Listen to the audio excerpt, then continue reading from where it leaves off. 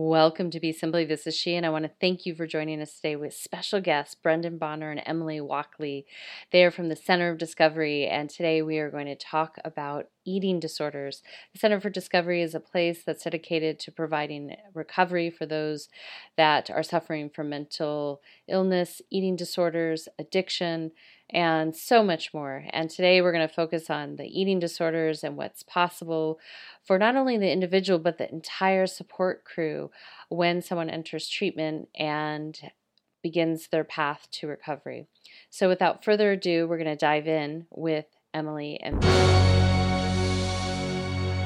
So today we have here Brendan and Emily from the Center of Discovery. I want to thank you guys both for being here. Thank you. Thanks for having us. Today, we just had a little chat about all the amazing things you do. A rehabilitation center on many different levels kind of gives the listeners an overarching view of what the center does and your reach, and then we'll go and dive into some of the other deeper subject matters from there.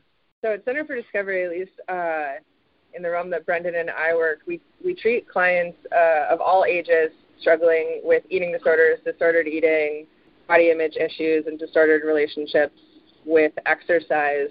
And we treat clients at residential levels of care, at day treatment levels as well.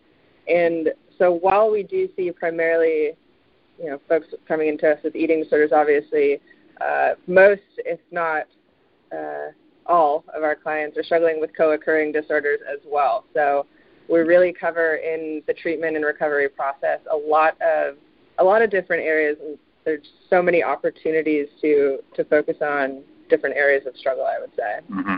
How often it is that there are coexisting conditions that need addressed, and how powerful it is that you guys offer the opportunity to address those in a holistic and kind of an integrative approach from my perspective.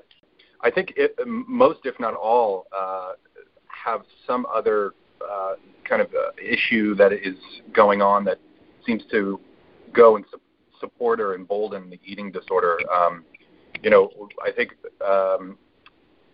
Emily can relate to this in the way that we kind of conceptualize working with eating disorders.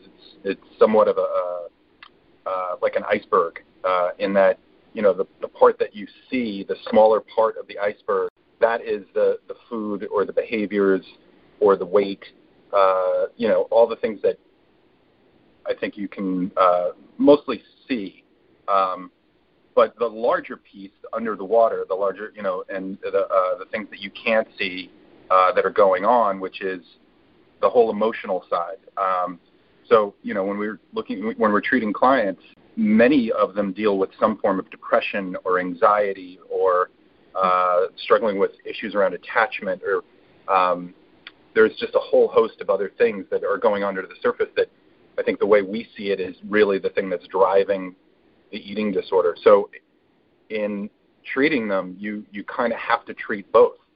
And very often, again, if not all of them, are dealing with some issue around there, or at least underneath there.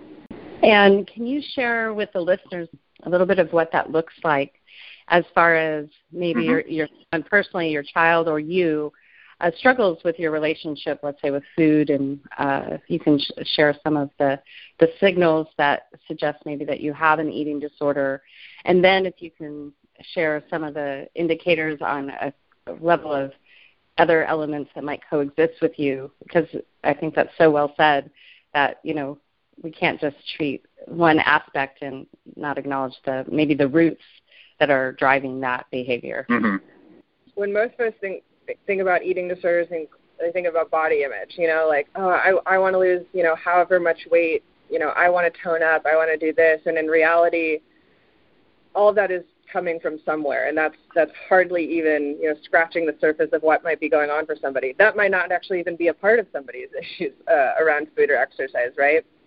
And so the intertwined nature of, the compilation of struggles that somebody might be going through in their life is generally what gives rise to, again, what Brendan was speaking to about the part of the iceberg that you can see, the observable stuff that might be the thing that gets somebody maybe to seek help.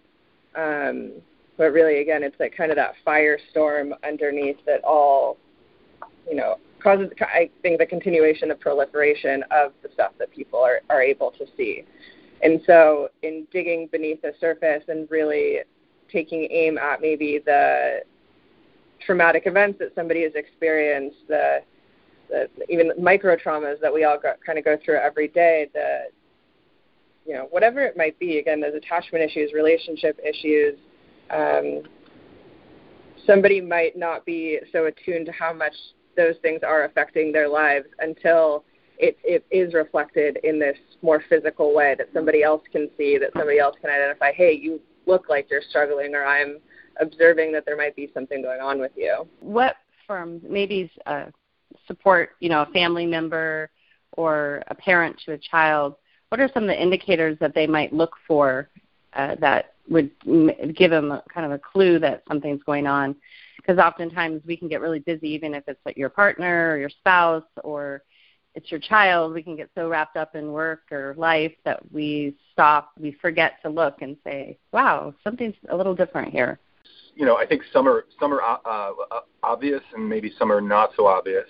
So off the top of my head, I'm just thinking, if there's drastic weight loss over a shortened period of time, refusal of meals, if a family usually eats and one member just wants to, refuses to participate or eat, those are some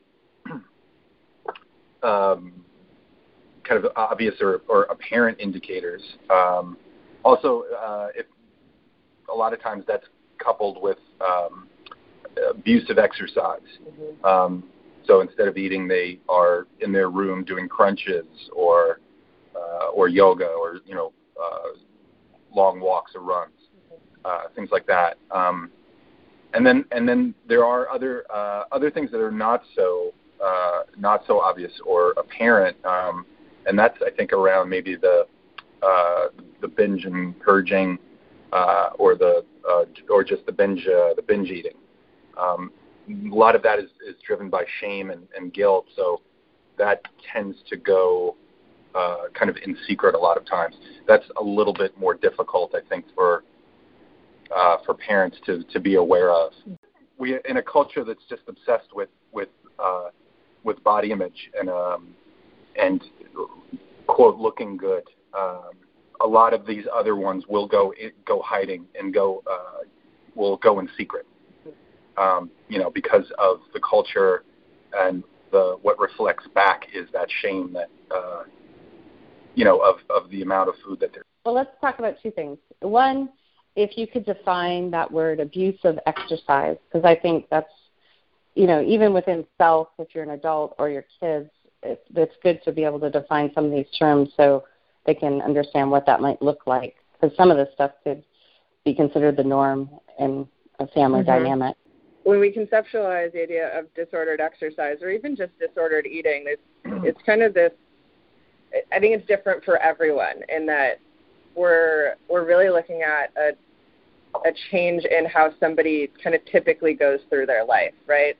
So if you're noticing maybe that your child, just might be an athlete growing up, and then all of a sudden after soccer practice, they now insist that they run home instead of get picked up, or in the morning before they go to school that they insist on going to the gym, or canceling plans with their friends to go, to a hot yoga class, whatever it might be. We're looking kind of for a departure from the norm, and also foregoing other things in their life that they have typically enjoyed for the sake of engaging in movement, and movement that's attached to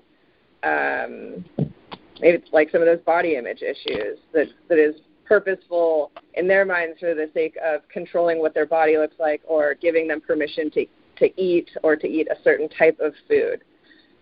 So we can really look at it as the difference between kind of joyful movement and movement for the sake of true mental health benefits or physical health benefits, crossing over into it being like a mandate or something that allows for something else to happen, I guess is how I would kind of describe it. I think that's really what Emily just said, how it becomes a mandate. That's a really great way to describe it. before we started talking, we were sharing about some of the stigmatism for maybe the individual and parents to child, because they have a responsibility, they're their caretakers, to make sure that they're in well-being to the best of their capability.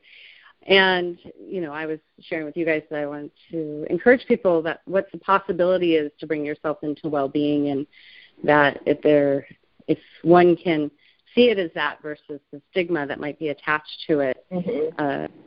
So if you can share a little bit about that, what the possibility is within the treatment, and then also speaking maybe to the parents or a partner or spouse or a friend or a loved one that might be able to encourage it, even an adult, to go into treatment, what that looks like for them.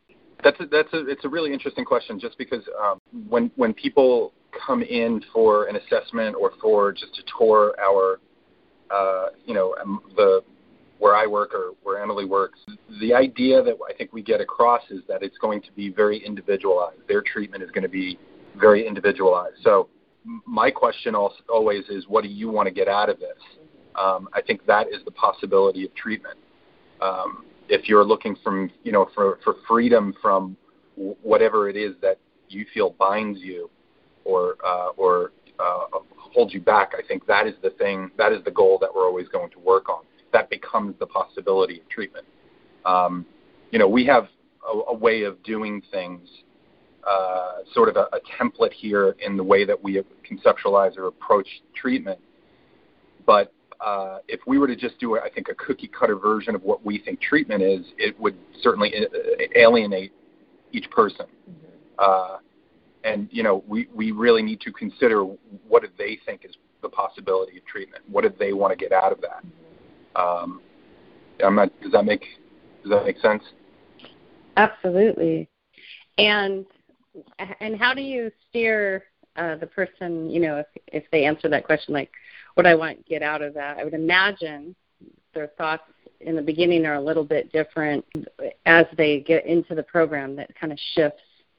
Mm-hmm. If you can share a little bit about some of those, like maybe what people share initially, and then what they realize through the process. Because I think even hearing that, sometimes people can self-realize, like, wow, that's actually, I really want freed from that. But they might go in and have a perception of one thing just because of where they are within their condition, their state of being. Yeah, if that makes sense. Absolutely. Yeah. I think we see a lot of major shifts in that way for folks who are initially coming in and what they're stating their goals might be or their hopes might be, to how they transform throughout the treatment process. And then, even on, their last day, leaving treatment, leaving the program, and kind of moving on to the next phase of their recovery process. I think oftentimes what I hear clients identifying, or even family members and loved ones identifying in the beginning, is, my goal is to kind of return to a more functional state. So it's a really pragmatic thing. We're talking about the practical implications, or how the eating disorder or struggles with exercise have impacted kind of their daily living and their ability to show up in their lives. And that's all well and good. Like, those are fantastic goals and hopes to have, and those are things that we, of course, work on throughout the treatment process. But I think as somebody gets more integrated into the process, they start to uncover a little bit more what else might be at play. So while initially it might be, I need to stop binging and purging because, it causes me to, miss school half the days out of the year, and that's causing my grades to go down, they might find, I want to be free from, like, kind of these thoughts that plague me throughout the day, whether or not it looks to other people like I'm not functioning as well as I was. We get to that kind of deeper level stuff, and we find more of the roots of where the eating disorder came from, and perhaps why it's continuing to have a purpose in somebody's life. So I think that's where I see the biggest shift, at least from the apparent and the kind of the obvious impact, to there are kind of wider reaching impacts that this thing has over my life and over my just general well-being and relationship with myself. And if you can share a little bit about how to encourage parents that to maybe move past their own fears about maybe placing their children in treatment, and how it can improve the quality of life not only for their child but for the entire family. Yeah, it's interesting. I don't pretend to know what it's like to be a parent because I'm not one. I mean, I have parents, and in talking with them about how they kind of dealt with seeing some stuff emerge with me when I was a teenager and kind of what barriers they felt, or the overwhelm or panic. I think I've learned a lot from that, and from working with the families that we've worked with over the years, kind of gleaned an understanding that it's a little bit different for every family what the approach might need to be, or what everyone's comfort level is with even talking about this sort of stuff. I mean, so if the family dynamic to begin with is one such that feelings aren't generally discussed or addressed or acknowledged or encouraged, we're going to be approaching it from a different position than maybe the family who does sit around the fireplace and talks about, what's going on with them. I guess one of the first things I encourage families to do is to not feel as though they're supposed to act like the tough ones through all of this. That, yes, of course, as a parent, I imagine the sense is like, I need to be the rock for my kid, or I need to be that secure anchor, and sure. And also everyone has emotions, and to try to display for your child or any loved one that you're not impacted or that you don't have an emotional reaction to the situation, it actually doesn't benefit anyone, certainly not the person who's holding in those feelings, and also not the person who's struggling with maybe the disordered relationship with food or exercise. So that's, I think, one of the first things that I encourage families to do. Just to maybe say the same thing but differently,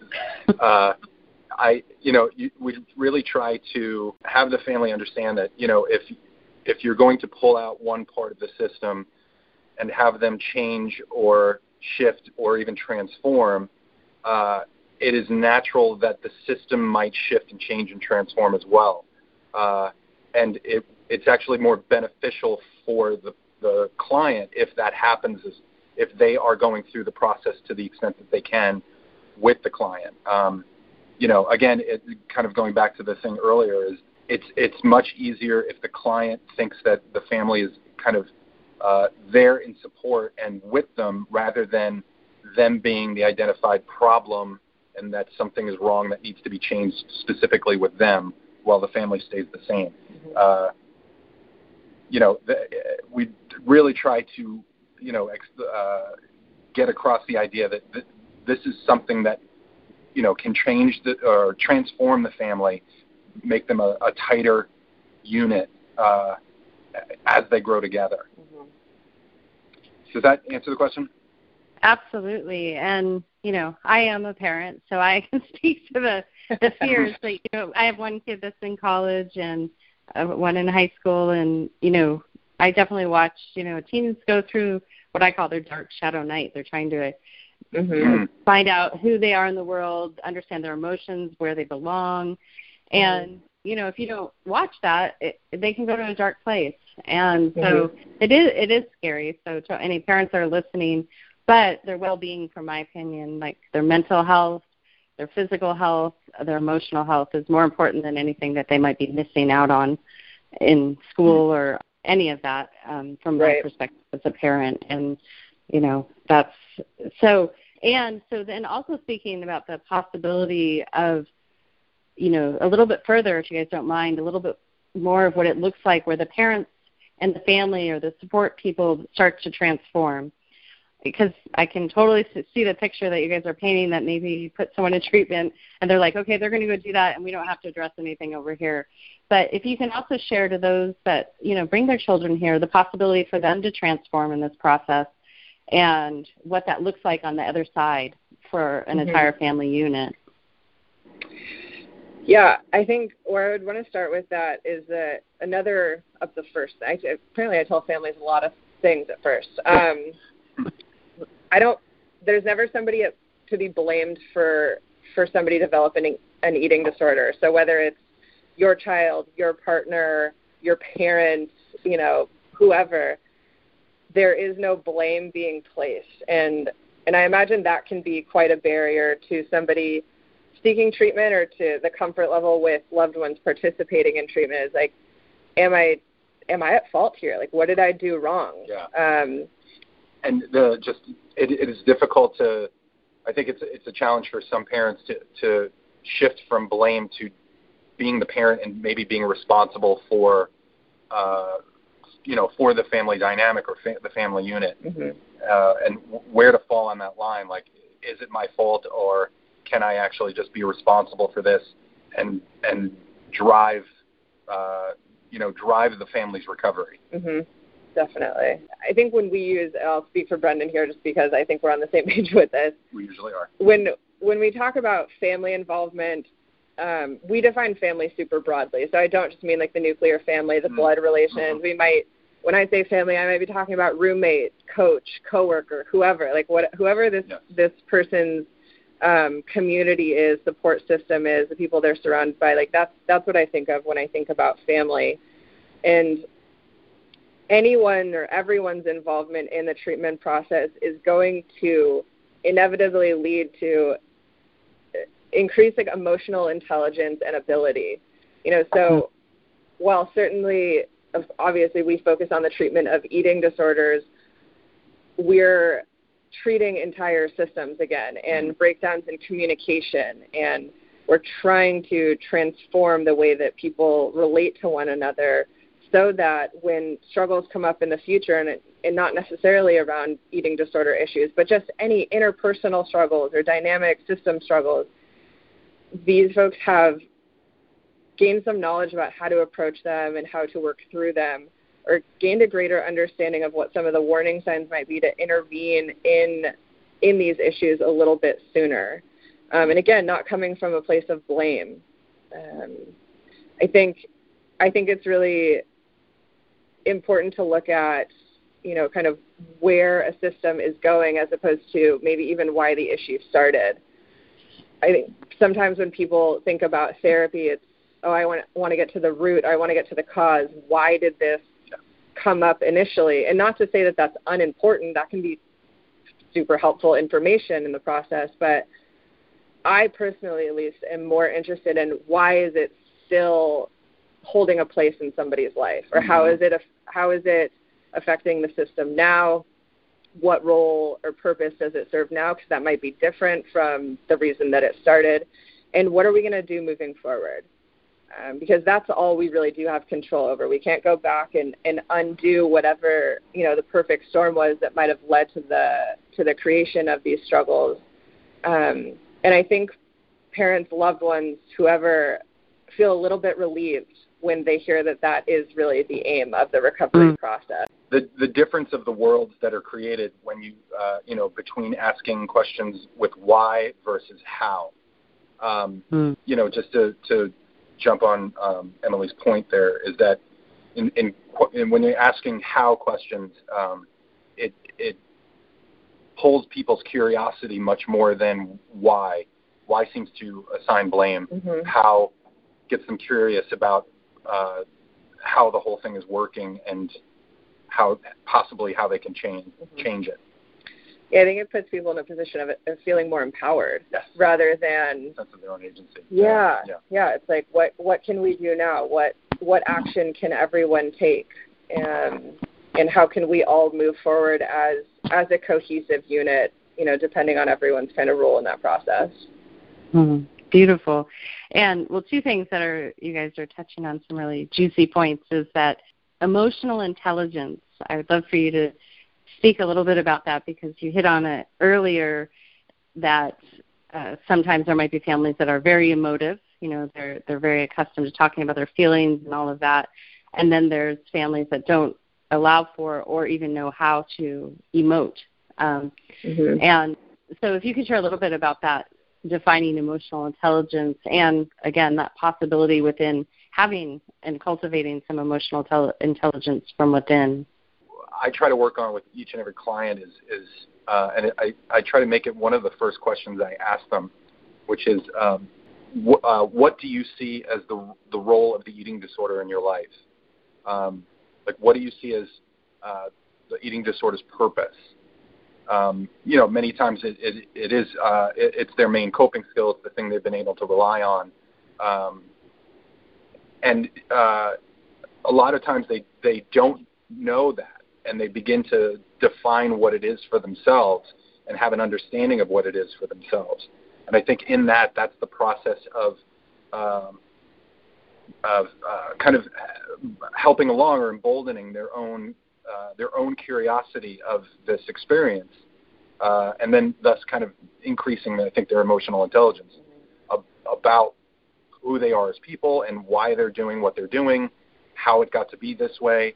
I think as family as well, that's a question for the family, in increasing the family's emotional intelligence. Love that you both were diving into is that forward motion, that we can get hiccups on the story of the past, which then can become a little distorted because, I don't know, every time if you play the game of telephone around in a circle, the story drastically changes by the time you get all the way around the circle if everyone's communicating what was told to them. Forward motion for everyone and the possibility of shifting maybe a habitual pattern based on being trapped in the past.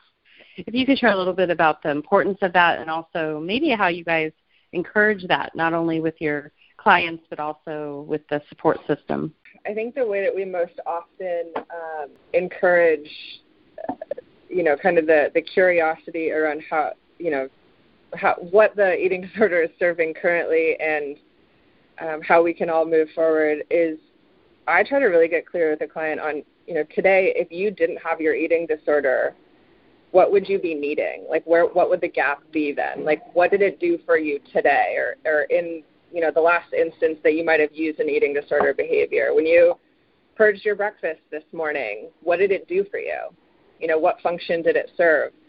And I think sometimes, too, maybe people outside the eating disorder, either like treatment world or outside the kind of understanding about how we talk about these sorts of things, looking at the function of the eating disorder might seem crazy, or honoring the fact that it has served as an effective coping skill for somebody. It sounds a little bit nuts. It sounds like we're almost like encouraging it. But in reality, if we don't acknowledge that an eating disorder has started for a reason that has a purpose, we're never going to figure out where those gaps are in where somebody's needs aren't getting met, So if we look at maybe a client who uses exercise, to numb out from maybe the pain of a recent breakup, for example. If we don't get at this person is dying for some relief from really overwhelming feelings, we're not going to be able to figure out what coping skills we can put in place to tackle that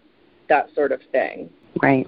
And if you guys can share some of the success stories without going too personal into any of your clients, obviously, keeping their confidentiality, but if you can share what it looks like on the other side of this process. I think just to kind of also, this might also speak to that, which is the last question about forward motion or moving forward, is that there, I think that there's a couple of schools of thought as far as what the end goal is around treatment. A lot of people come in thinking they're going to be cured. Sometimes it might look like successful treatment might look like maybe binging every other week versus you were binging 3 times a day. Mm-hmm. Because we have to deal with insurance and we have to a certain degree, a limited amount of time with each client, that a lot of times, this is the first step on a very long road, and that what a successful treatment stay looks like, again, might be not the complete cessation of behaviors, but certainly a significant reduction in what they're doing, and possibly the addition of alternative coping skills. So, whereas they're, using something called opposite action 4 more times a week than they were ever doing, I think that is the beginning of a successful road to recovery. And I think keeping the idea of adjusting expectations in mind is super important, because if a client or if family loved ones have this sense again that somebody is going to be, perfectly cured as soon as they step out of the doors of a treatment facility, it just sets people up to be disappointed and creates this level of pressure for the individual who is going through the program. And so while we do want to, set goals and have these hopes, looking at the recovery process in a longer term sense is really important, and celebrating every success, to Brendan's point, is, I think, the key in keeping up momentum. So while somebody might be hoping that by the time they step out of our doors that they are, following a set meal plan perfectly and, have entirely stopped binging and purging or stopped, spending hours in front of the mirror, we need to celebrate that reduction in those behaviors, that increase in utilizing adaptive coping skills, so that person feels encouraged to continue on this journey and does let themselves get excited about these seemingly small victories. Mm-hmm. Yeah, I'm not sure who said this, but I love this, is that the road to recovery is paved with small wins. Mm-hmm. And no win is too small. And I think reflecting that back to the client and to the families as much as possible kind of really engages their own sense of agency to want to continue this when they leave. Absolutely. And to give perspective to that, maybe an analogy or a metaphor for those that, can't maybe relate to some of the struggles that someone goes through with an eating disorder, or why they might use food to control their life or themselves. If you can share a little bit about that in that, it takes us all a while to reform healthy habits or a new lifestyle, and that it doesn't happen overnight, and that we all can have little setbacks, but we can keep moving forward, or we just have consistent improvement. I hear from whether it be community members, family members, loved ones, a fair bit that, I don't understand. Why would somebody do this themselves? How could that possibly be helpful in that way? That seems so counterintuitive. I think probably just as human beings, we can all probably look at some point in our lives or some means of coping in our lives that probably doesn't seem very effective on the surface, might actually be, or, if we look at it rationally, we're like, yeah, wow, what the heck? That's not even getting at the aim that I was hoping for. Yeah. So I offer permission a lot of times to the loved ones in that, nobody's expected to maybe fully understand why or be able to put themselves in the position of the individual who is struggling, and that's okay, that nobody's expected to become the expert on their loved one's recovery process or even level of struggle. I think the best or the most helpful metaphor that I've come across, and I definitely cannot claim it as my own, but one that was shared with me several years ago about kind of how the recovery process works, and I think this is probably quite applicable to just recovery from any area of struggle, is thinking about kind of this old, dilapidated house. And, ultimately you need to tear this thing down and build this solid, new, beautiful, shiny thing that's better able to withstand, the elements. But what it takes to get there is, kind of surveying the situation and tearing that house down piece by piece and checking out this foundation and pulling that all up and leveling the lot and repouring that foundation. And I'm not in construction, so I'm probably missing several key steps in what it actually takes to rebuild something. But yeah, you're in complete violation of coding. There are engineers involved in there.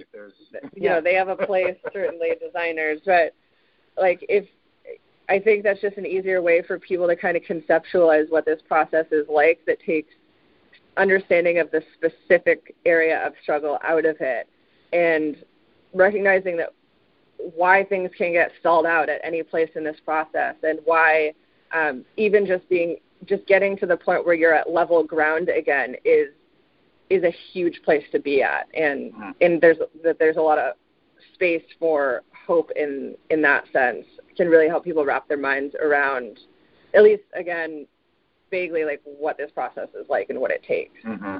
Beautiful. And if you can share with the listeners a little bit about what the different programs look like, just an overview so they can get a sense of maybe what they experience or one aspect of the programs that you offer that you feel would be helpful to give people an idea what it looks like. Sure, yeah. So within eating disorder treatment, there are several levels of care, the highest of which is inpatient hospitalization. So that's the level of care somebody might seek when they are needing significant medical stabilization and monitoring. So somebody is actually in a hospital setting getting round-the-clock care by medical and therapeutic and dietary staff, of course. Next level of care down would be residential. So the individual is living in a home-like environment, still with some medical monitoring, a more significant therapeutic component at that level of care. Folks are going through days full of group therapy sessions, individual sessions, and supportive meals and snacks. Next level of care down, which is where Brendan and myself run our facilities, is partial hospitalization. It's a little bit different within every organization, but within Center for Discovery, it's a 6-day-a-week, 7-hour-a-day program. So our clients are not living with us. They come into the facility, participate in, again, group therapy, supportive meals and snacks, and individual sessions throughout the day. And at that level of care and the levels lower, this is when folks are really starting to reintegrate back into their lives. So this is where we're bridging that gap between, we're really building up that personal accountability. Because at the end of our program day, our clients go home, whatever that might look like, whether they live alone, or they're there with roommates, family members, whoever, and they're really having to carry over their recovery gains into their everyday life. And we're figuring out what new struggles are going to be coming up and how do we need to tackle them. So that person comes back into program the next day, and we talk about maybe what came up the night before or that morning before they came in, and how are we going to maybe do it differently tonight or tomorrow morning. The next level of care down is the intensive outpatient program. It's 3 hours a day, 5 days a week. So again, even more integration back into real life. This is when a lot of our clients are back participating, maybe even just part-time in school, work, volunteer opportunities, etc. And again, just giving that structure and support of having this kind of safe place to come back to talk about whatever struggles may have come up outside of the facility, to just, again, further strengthen those coping skills such that when a client is ready to graduate from our program and just, be 100% back in their life, just working with an outpatient team, they have the tools to be able to navigate kind of the snags that might come up. I guess one of the biggest way, I don't know if you guys can correct me, that people might think the initial, if we go back, kind of, we're going to make a full circle here, to the beginning about body image, and Brendan, how you said the glacier, like you see the tip of the glacier, but there's all this other stuff below. If you can share a little bit about just the humanity in all of us, and that how we can create, because it's kind of social change. I try to encourage people to think of others, because why there's no fault, but no one's necessarily to blame externally, but as a society, we're all participating. So if we look at just even the idea of body image, how we could all have a more holistic relationship with our physical being and how it interacts with the world, and what that might look like. If it's okay for me to ask this question. Yeah, absolutely. It's a big question. Because we all have social media, we all have Instagram, everyone on some level. So we're being impacted more than even like 30 years ago or 20 years ago, or actually, because 10 years ago is when all these technologies came in. So we're being impacted in a way that I think it impacts all of us, that you see people that are putting something out there that no matter how great you feel about yourself, it impacts you, or how not great you're feeling about you, it can really impact you. And so if you can share a little bit about how we can all be socially aware and conscious with our own physical being based on how we are today and how we can, help the whole in that perspective. That's a big question. I think that's kind of the question of our era, and probably will continue to be. I think the first thing I think of, Suzanne, honestly, is kind of to get angry about the way that things are and where so much of the focus of our society is. So as opposed to being acknowledged and recognized maybe for who we actually are, for like the components of our soul, so often it's about being recognized for what's put out there, and we have a deal of control over that in our own lives, but I think it really takes a concerted effort for people to show up in their relationships and build their connections around their souls rather than their presentation or their image. And so I say get angry because, I think about if at my funeral, if in my eulogy, the speaker is highlighting, I don't know, the clothes that I chose to wear, or the shape of my body, or, anything like that, like, it's absurd to think of. Like, I want to be known for something more. And I think it takes people getting angry about that sort of thing and the changes that each of us might make in our relationships or in our lives or how we portray ourselves. Like, it's these small efforts that I think change a society. I mean, that's the ultimate hope, I guess. If nothing else, at least it'll impact that person and maybe their specific circle. I try to encourage staying engaged and really eliciting your own sense of curiosity about the world. I always think, if I can share a little story, there's this was told to me a long time ago, and it is the thing that kind of keeps me remembering this idea of how to keep my curiosity going. Was that a father and a son are having a catch, and every time the father throws the ball to the son doesn't catch it because the ball occurs as something dangerous. So the father says, "Okay, I'm going to throw the ball to you one more time. Tell me, when the ball is in the air, tell me which way the seams are turning." So he throws the ball one more time, and the son catches it. And what's changed is the son's relationship to the ball, because now he is curious about something that occurred as something dangerous. And it is that curiosity that I think is going to keep us engaged and keep us critical of the information that is constantly we're being barraged with. Stuff that we just assume is supposed to be how it is. But a lot of times, when we get a little curious about things, we start to realize, there's other ways of being around this. There's other ways to be. So there. I love it.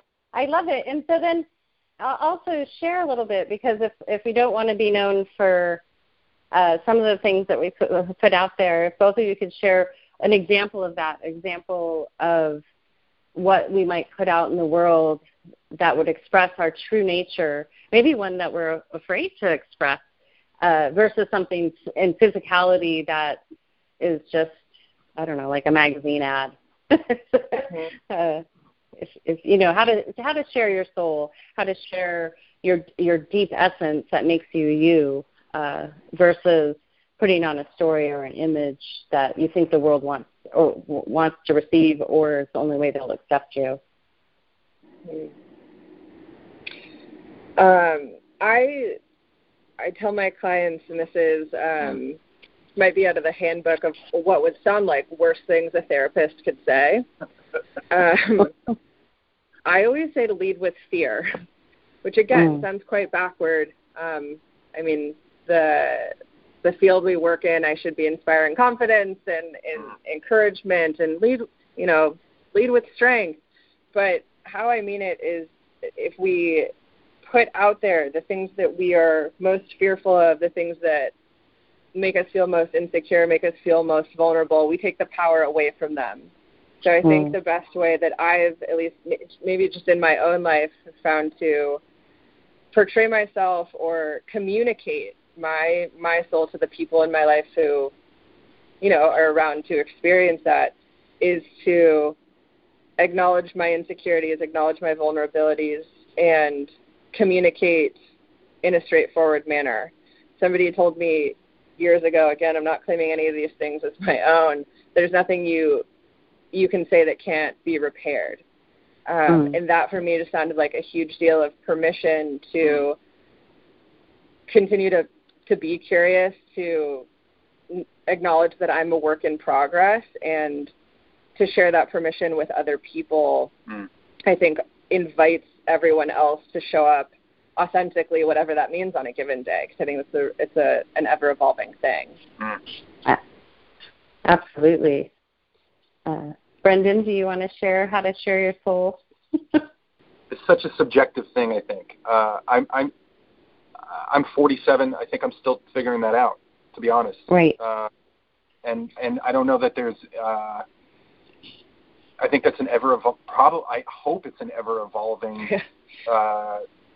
thing. I think.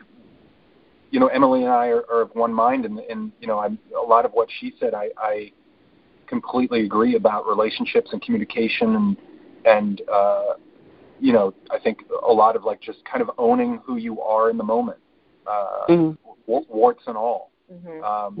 And I think I'm still figuring that one out as well. That's a great question, and that to me is the work. I mean, absolutely.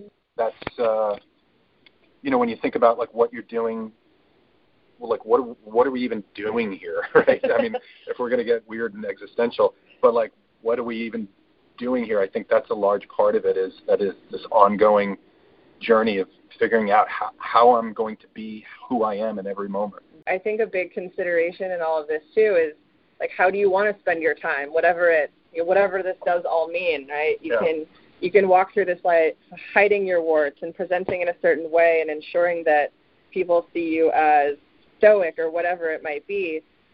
And all your energy might be poured into showing up in your life in a certain way, as opposed to just showing up in your life and kind of seeing what comes of it. Allows for the possibility of a lot more enjoyment, a lot more inspiration, and for me, a lot less, at least stress and worry. Yeah, absolutely. A lot more freedom. As you guys were speaking, there's a lot of freedom, and I think people, when they're around people that are, very avant-garde, they're very comfortable with sharing all of who they are. There's a comfort in it, even if some of what they're sharing is horrifying. They're I can't believe they said that. But there's a freedom to it, because it's wow, that feels so true. I don't have to agree with you or think that's the greatest thing since sliced bread, but it feels good because it's you can feel the freedom from the person when they're sharing from that perspective versus when it's really guarded or positioned. Beautiful. So what I'd like to do is to wrap this all up, and I appreciate you guys going into this area because that helps the listeners too out there that are doing their own inner work, learning how to keep evolving with themselves and going out into the world the best they possibly can each day. One, if you could just share a simple call of action to anyone that might be suffering with a relationship with themselves and their maybe food, maybe mental health, any of these things that they might be aware of, but they don't have the courage to take that step forward. If you can just share maybe a call to action for them that might move them in the right direction. I would just say that you're not alone. Mm-hmm. There's a lot of people out there struggling with similar issues. I think to a certain degree, everybody is afraid. Since we are relational beings, there's power in just allowing yourself to get some help. Mm-hmm. Just to know that you are not alone. Somebody else is out there dealing with the same thing. Mm-hmm. I guess my call to action would be, I don't know, in the immediate and the very pragmatic sense, practice something today that makes you feel connected in your life. I think when folks are thinking about tackling maybe some stuff that they struggle with, you think, wow, that seems like too big a mountain to climb. Like, I don't know that I can call a therapist. I don't know that I can look into this sort of thing. The first step in, I think, overcoming mostly anything in our life is to do so in community. And so whatever community looks like for you, whether it's one friend 3,000 miles away, whether you have a super present and strong community, immediately around you, get connected, because that's the thing that gets people well. That's the thing that keeps us all, well and on the path that we want to be on, I think. Yeah. So one, I want to thank you guys for being here and sharing your wisdom and what the Center for Discovery has to offer.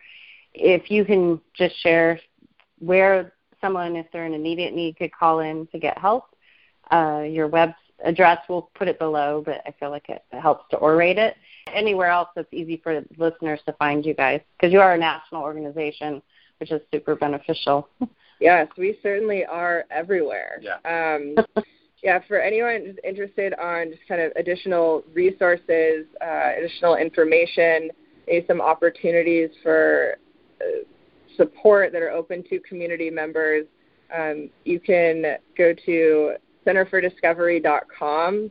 Also at supportinrecovery.com is a list of where all of our free support groups are. Again, open to community members. No, you're not signing up for anything. You're not entering into treatment. We offer weekly at all of our outpatient locations, weekly hour-long support groups that require no commitment, but are just, I think, a more approachable way for somebody to get a better understanding maybe of what they're struggling with or what their loved one might be struggling with, as we offer those groups to both people in their struggle or in their recovery, and then separate groups for loved ones and family members who are curious or needing support themselves around dealing with that process.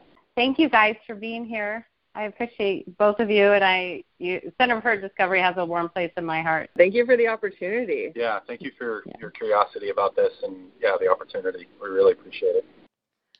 Once again, I want to thank Emily and Brendan for being here today, and please check out the Center for Discovery for yourself or share it with friends and family. And until next time, this is Suzanne signing out with Be Simply.